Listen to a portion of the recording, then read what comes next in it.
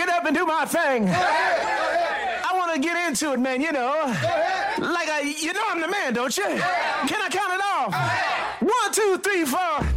You're listening to the Church Politics Podcast with Michael Ware and Justin Giboney, where you can get in-depth political analysis from a Christian worldview. Transcend partisanship and political ideology with us as we seek true discipleship in the public square.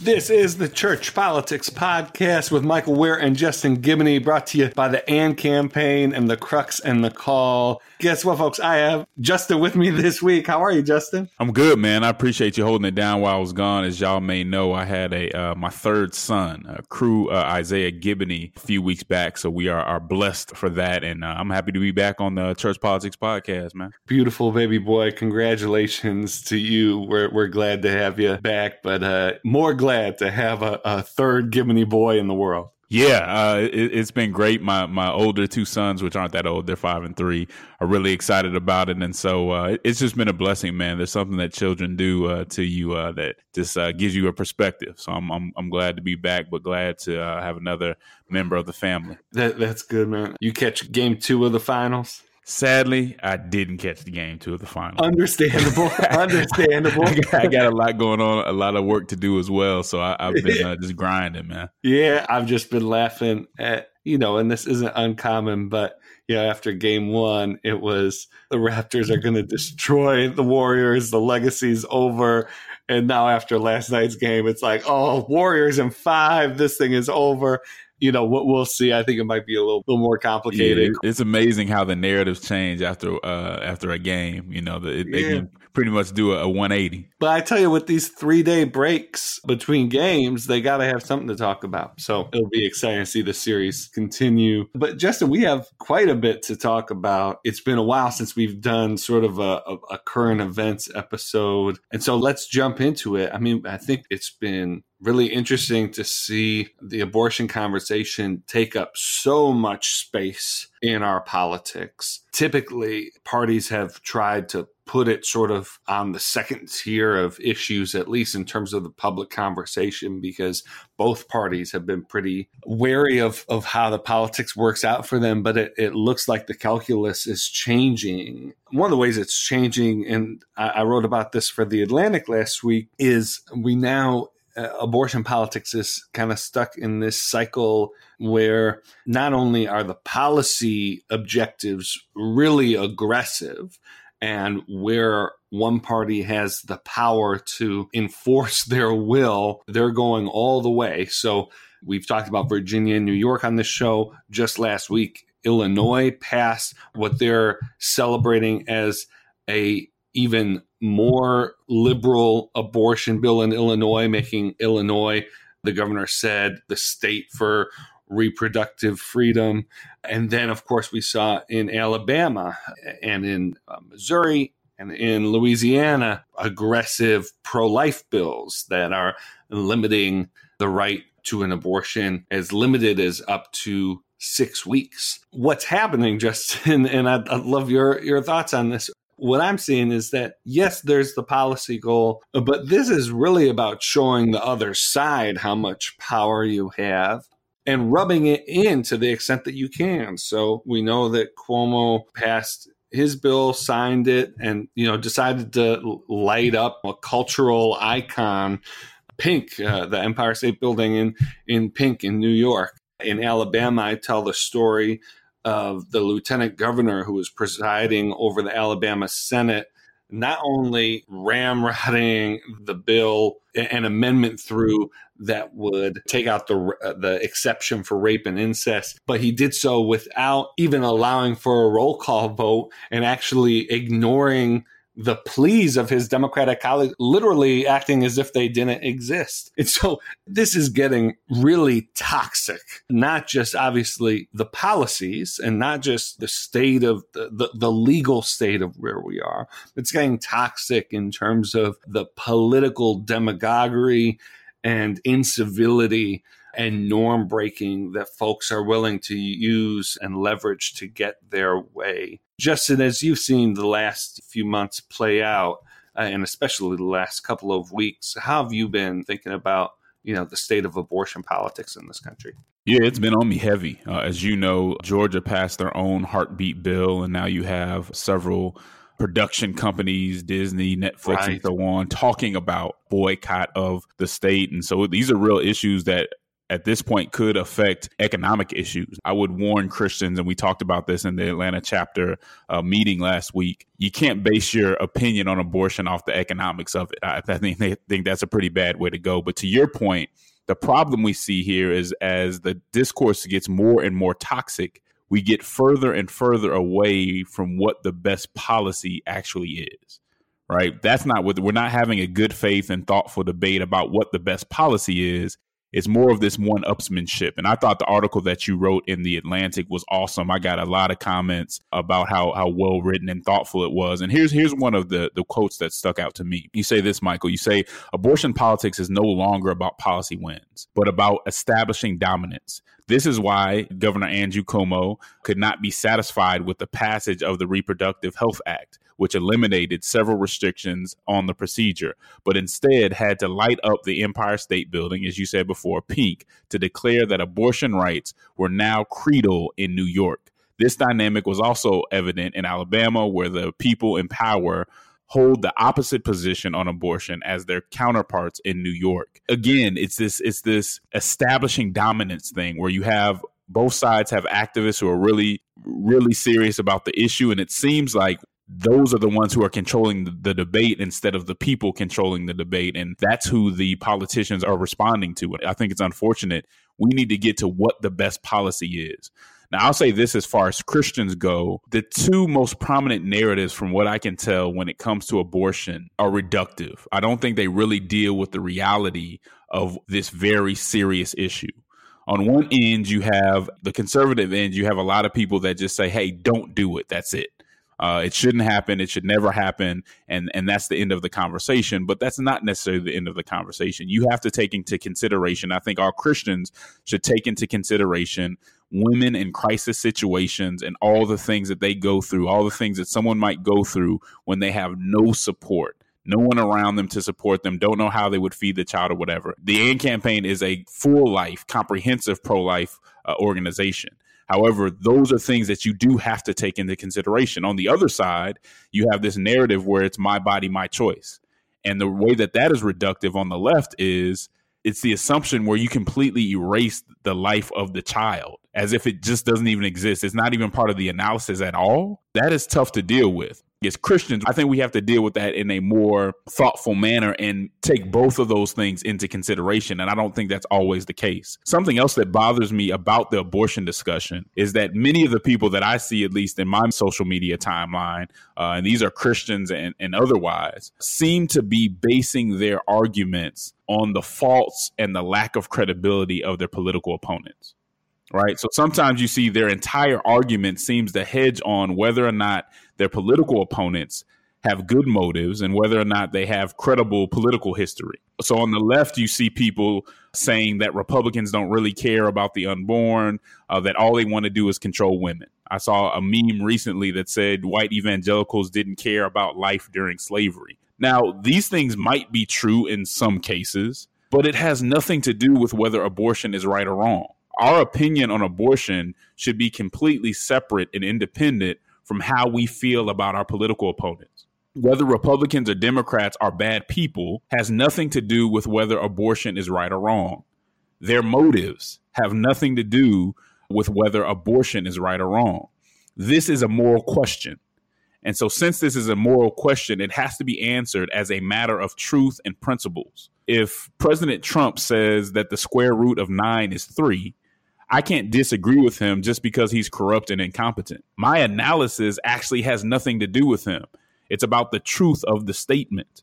The abortion conversation is more complicated than that. But here's my point. My point is that you have to decide on the moral question without regard for who's taking what side. Those things can be considered when you strategize or whatever. But when you make your initial decision on whether it's right or wrong, That's not something that should have anything to do with your political opposition. And I'm not sure that people have answered that initial moral question before going into the policy and strategy side of it, right? The politics don't need to be a part of that initial decision. We have to stop putting political beefs and political calculations in front of the moral question. This is something that you need to sit down with your Bible, sit down with your pastor, sit down with some thoughtful, convictional friends who are intellectually honest and think through before you get to the policy conversation. Because, and I'm not sure that a lot of people are doing that based on their commentary on social media and elsewhere. Yeah. So we talk in the abstract quite a bit, and it's commonly embraced that, partisan identity is taking up too much space, that people are more guided by partisan affiliation than thinking through issues. But it's really hard to apply that abstract analysis to both specific circumstances and then specific circumstances in your own life. But one way you could do that is when you're confronted with this issue, if your primary response is, I don't trust the Republicans or I don't trust the Democrats, and so therefore, like that's a good indication that partisan thinking is really framing the way you approach the issue. Exactly, and it's not to say that once you say, okay, abortion is wrong, I have to agree with the Republicans now. That's not what that means. But you do need to answer that question first before you go into what policy is best.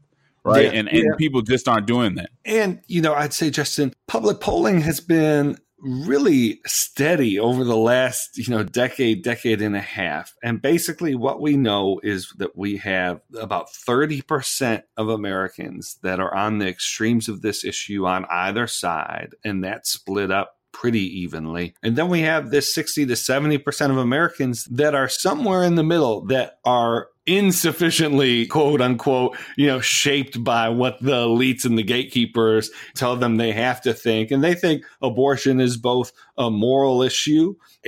Many would say it's not a good thing. It's an evil, and yet want to have some level of legality. Now, just because most people think it doesn't mean they have the right position. But what's striking to me, Justin, is how little our political conversation reflects the amount of moral nuance and policy nuance that the American people have. And that shows, that suggests to me a real inequity, a real imbalance, a real failure of the democratic process, that we no longer have that kind of representation. We've seen the 2020 candidates, obviously on both sides. President Trump has been driving a lot of this on the Republican side, though, it's really interesting to note that he felt it necessary to tweet out his support for exceptions for rape and incest, contrary to Alabama.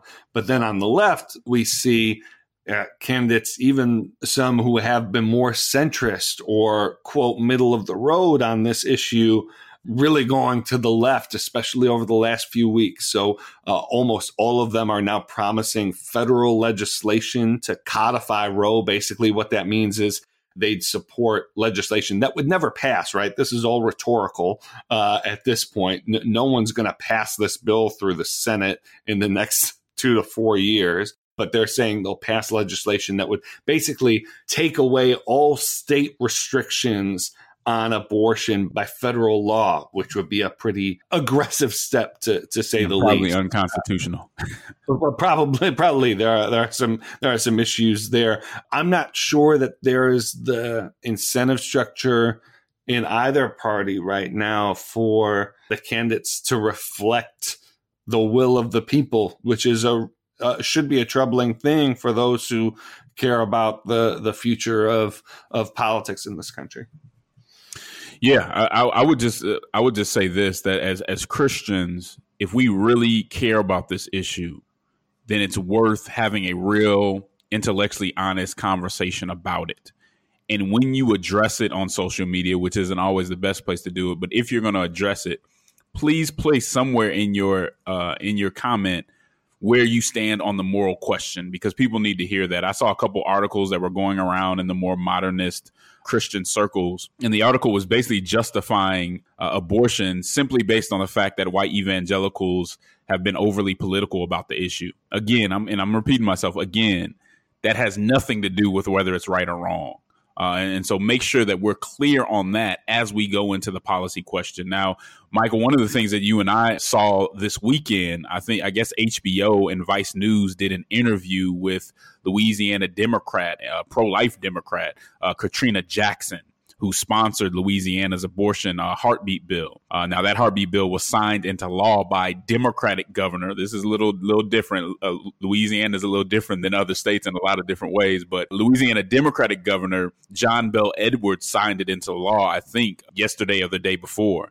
Now, the law would prohibit abortions after a heartbeat is detected in the baby. The first thing that I noticed about this interview by Vice News was the interviewer's look of utter disbelief when Representative Jackson explained that she didn't think abortion was a civil rights issue, but that she was progressive on a lot of other issues like criminal justice and poverty, which shouldn't really be that big of a deal. But again, as the AND campaign talks about a lot, there's this false dichotomy that really says if you are pro-life, then you have to take the conservative position on every other issue. And it's just not true. And not to attack the interviewer, because I think the fact that someone could be pro-life and progressive on other issues would be a surprise to a lot of people who are living in that kind of cosmopolitan bubble. But it does demonstrate a lack of knowledge of history, because throughout history, there have been several political progressives that have taken a pro-life stance. So whether you're talking about Dorothy Day, you're talking about Fannie Lou Hamer or others, but it also shows a really being out of touch, the professional class being out of touch of where a lot of Black Christians are on that issue and how we think about that issue. A lot of Black Christians, especially in the Democratic Party, don't make it the only issue, but it's still an issue that we care a lot about. And a lot of folks just seem to be completely oblivious to that.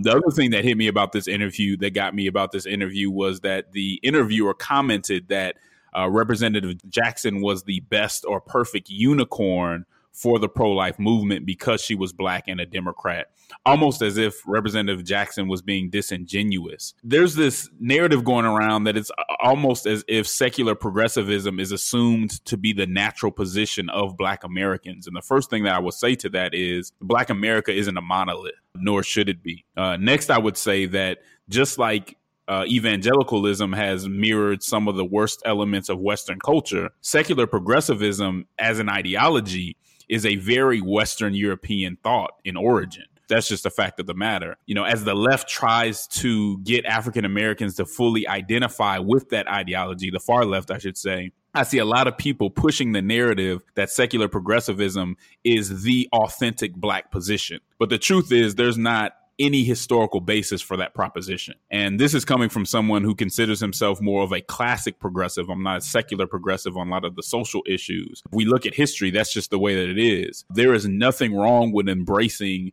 European thought as a non-white person if that's what you think is right. But you can't try to pretend that secular progressivism is a Black position if there was one.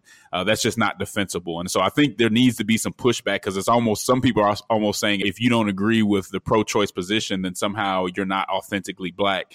And that's just, there's just no historical basis or any other basis for that. Yeah, and it's interesting to have this be something that Vice felt comfortable publishing. Not the whole interview, but this idea of reducing. I mean, it's her bill. She's been working on these issues for a long time, and like you said, Justin, is not a rarity. And she would be less of a rarity if there weren't gatekeepers and decision makers who took a lot of it on themselves and make sure that there weren't more elected officials like Katrina Jackson, making sure that Black and brown folks who were pro-life never even got the chance to run in the Democratic Party or with the funding support of their organizations that are ostensibly about increasing representation and inclusion in government. And then to sort of frame Katrina Jackson as a messaging unicorn, as opposed to someone who just shepherded legislation through politically divided state, is, to use a word, problematic. It's just interesting the kinds of voices that are held up to be representative and the kinds of voices that are sort of posed to be isolated or embattled. That's not the story here. I'll be honest with you, Michael. I think that conservatives can be very condescending to African Americans, but they're not the only ones. And there's a history of progressives being condescending to African Americans. I was reading a speech by Frederick Douglass for a talk that I'm giving in the next month or so. And he was saying that within the abolition movement, that a lot of the white progressives came to the point where they didn't think that he and other African Americans were smart enough to understand the strategy that was behind abolition. We're talking about Frederick Douglass here, and you have progressives saying, yeah, we want to help you out, but you don't quite understand what's needed in this situation, even though you've been a slave, you got out of slavery, and now you're lecturing people all over the country. You just don't quite understand. And I felt that same type of condescension, even though the interviewer was black. But what she was expressing was very much kind of the general progressive point of view when it comes to African Americans who are more traditional on social issues. And so there's nothing new about that.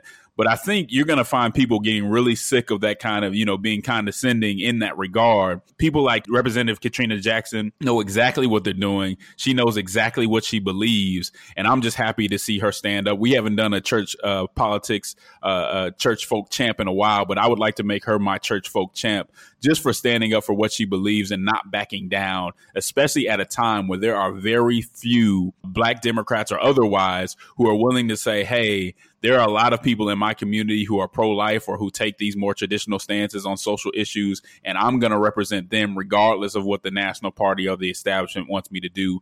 That is tough, a very tough position to take, and I just appreciate her for doing that. All right. Well, when we get back from a quick break, we're going to talk about President Trump's visit to the UK, and actually we're going to return to a theme Justin just raised. We'll get to that after the break. This is the Church Politics Podcast.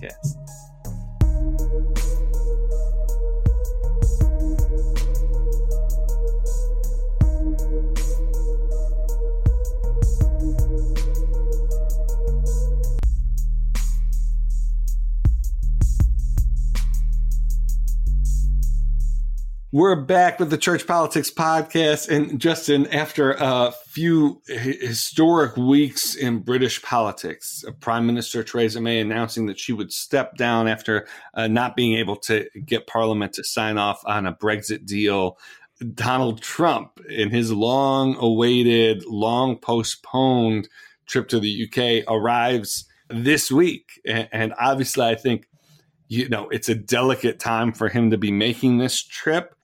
For some forces, it'll be viewed as a victory lap that Trump has outlasted May, just as he's outlasted the center right in this country, in America.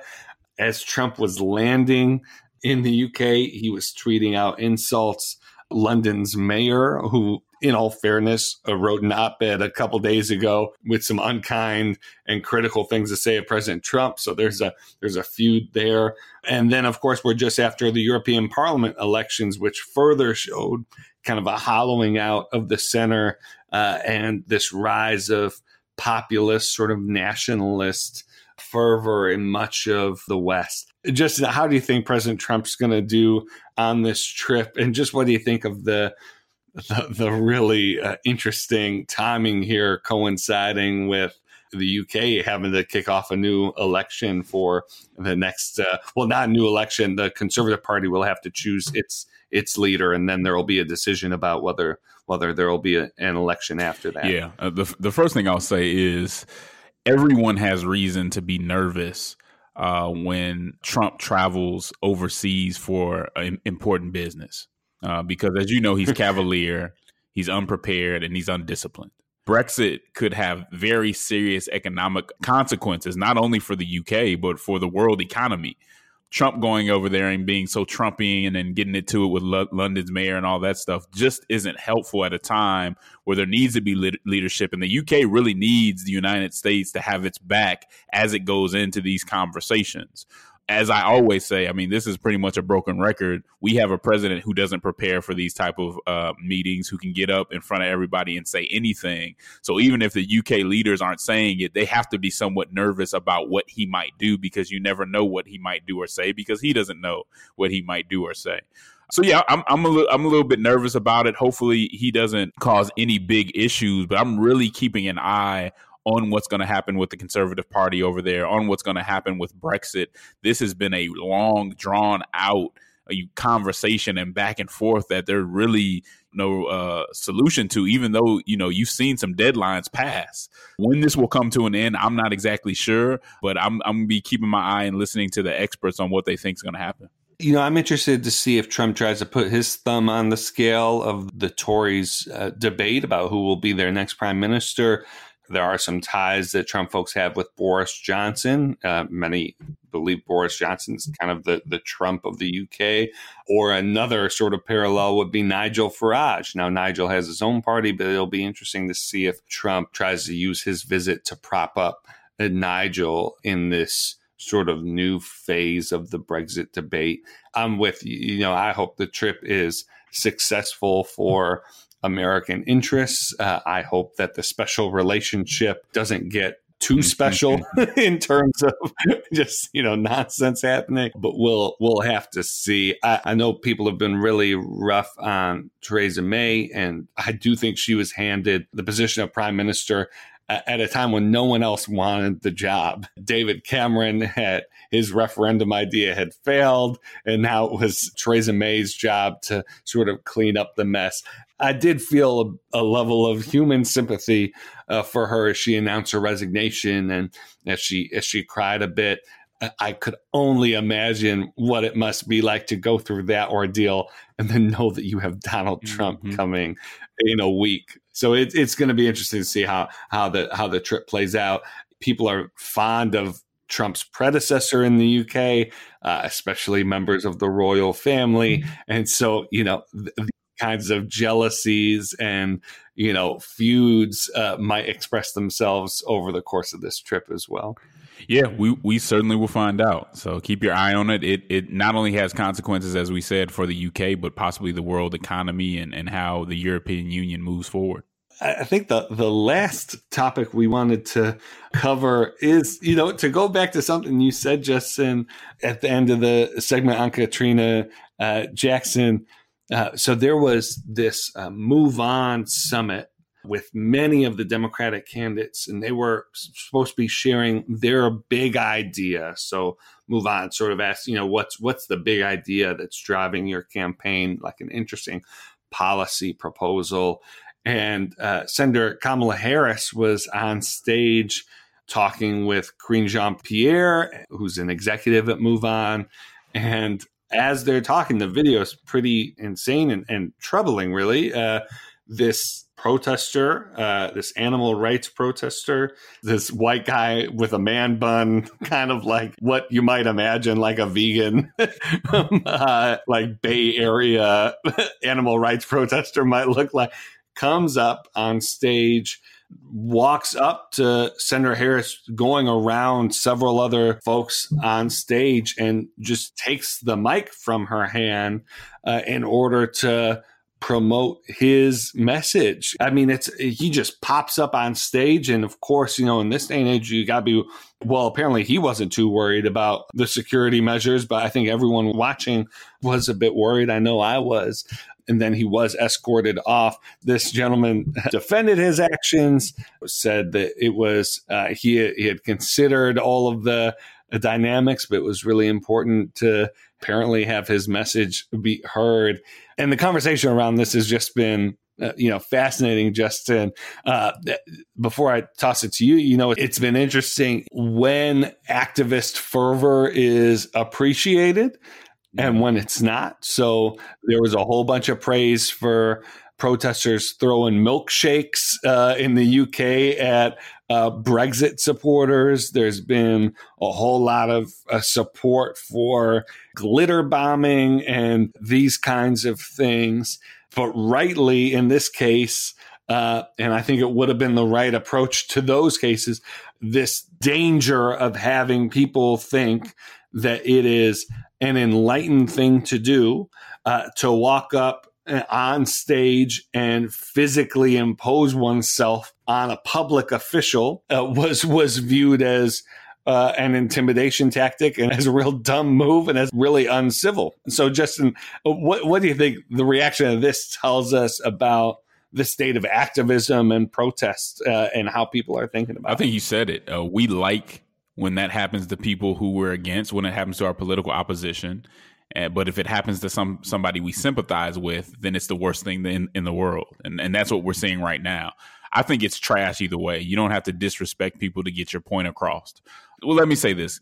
God bless the gadfly. God bless the activist who has a cause that they dedicate their life to. Not everybody is built to do that, but we certainly need people who do that. So I want to be very clear on activism is necessary. We need those advocates who put their all into just causes, because America would not be what it is today and would not have any chance of getting better as it needs to without those people. So I want to be clear about that. But something activists need to realize is that sometimes in their vitriol and in their antics, they actually do the cause and the people that they're fighting for an injustice. Because many times when they go overboard and when they do things that are completely uncivil and disrespectful, they run off potential allies. At the end of the day, a lot of the vitriol in general is about misrepresentations and poor representations coming from activists. Because when people think of the folks on the other side of the issue, they don't think of the folks at home just struggling to get by. They think of the activists. That's the face that they see, right? You see the face of the people who are up, shouting and doing whatever when you think about an issue. Now, that's not how we should think about an issue. But if you keep that in mind as an activist, that the people that you're trying to persuade are seeing you as the representative and not necessarily the people who you're representing, then you might go about it in a different way. And I think sometimes that's what needs to happen, because you do damage to your cause when you don't have a level of discipline and just aspiration, right? In your tone and posture. Yeah. And that happens way too often. And it needs to be thought about, because you are hurting, in many cases, again, the causes and people that you are representing. It's just counterproductive. And I think you see in this instance, it was counterproductive. That was very disrespectful to Senator Harris. Hate that it had to happen. I'm glad that people got up there and stopped it as soon as possible. Just not a good representation of that cause, which isn't necessarily the cause that I'm huge on. But if you want people to be persuaded, right, we have a republic where you try to persuade people to your side. Acting in that way isn't the most efficient way to do it. Now, in addition to that, I hear this Move On Big Ideas forum was great. I heard Elizabeth Warren did pretty good. Booker did fairly well. And one of the things that was interesting to me, Michael, I know you you have a lot of respect for Hickenlooper. Apparently, he went up there, and this is one of the one times that you get booed on purpose, right? So apparently, he went up there. He went up and said, "Hey, socialism isn't the answer. Medicare for all isn't the answer." Gets booed, but what he was doing was trying to make a larger statement, not to the audience that was immediately in front of him, but to the national audience. And so he got a lot of attention from the national audience because he got booed by the folks in California. So if you're not paying a whole lot of attention, you say, well, why would you go somewhere where you know they're going to boo you? Well, when you got 20-something other candidates in the race, you got to do anything that might get you some attention from the people that you need to see you. And that may work out for him. He may actually get another look for some folks that just weren't paying attention to him. It shows the predicament Joe Biden is in. Hickenlooper, John Delaney did something similar in California this past week. He blasted Medicare for all and was booed for like 45 minutes straight. I think it was a similar kind of play. And the reason why Hickenlooper and Delaney can make these plays is like they're at 0 or 1% in the polls. Like, all they can do is go up. Like, they're just trying to get a look. Joe Biden can't afford to stick large segments of the Democratic electorate in the eye, because he's hoping at some point it's going to be his job to unify the party and bring the party together. And I think we're just beginning to see some of the potential downsides of having a robust 20-plus field, and that is you have a lot of candidates with a platform who have nothing to lose that are running just to get the chance to have the American people look at them. And that's going to be, that could be a sort of creative engine that could ultimately be a benefit for the party, or it could mean that you just have a bunch of folks tearing down whoever is in the lead in the hopes that they'll get a look. But I was fascinated by that. It was such an interesting moment. Yeah, it was. Now, the mayor, I think we talked about one of the last times that we were having this type of conversation, that the mayor of New York has entered the race, but I haven't heard anything. about him. I haven't heard any big news, and it's a wonder that somebody would jump in without some way to make a splash. But this is just, this is going to be an interesting one, man. I think folks are going to start getting desperate and doing all types of things just to get, as you said, a look from the crowd. Well, Justin, I think we're near the end. This week is going to be interesting. We'll see how the UK visit goes and revisit that next week. I think we're going to see another week of conversation as you mentioned, that Louisiana has signed its bill. Illinois has signed its bill. The Illinois governor signed their bill. And so I think that's going to be another big conversation. And then, we'll see how things continue to progress with talk of impeachment and pressure on Pelosi, and seeing how Congress reacts in this really critical moment where you get the sense that there's now a bunch of members of Congress who believe that this is their moment to take action. Well, is there anything that you have your eye on this week? I think you named it, but I just want our audience to know that whatever happens in this next week, we will be here to keep you informed, that we appreciate you. Please share this with folks in your congregation, people, other Christians, believers that that enjoy hearing political commentary. We appreciate y'all, and keep listening. All right, folks, that's it from us. This is the Church Politics Podcast. Have a blessed week. Came out of Nazareth. This is the groove. Tell me, can you handle it? I'm schooled in the ways of runaway slaves. I'm brave, I'm unchained, I'm Frederick Douglass with a fame.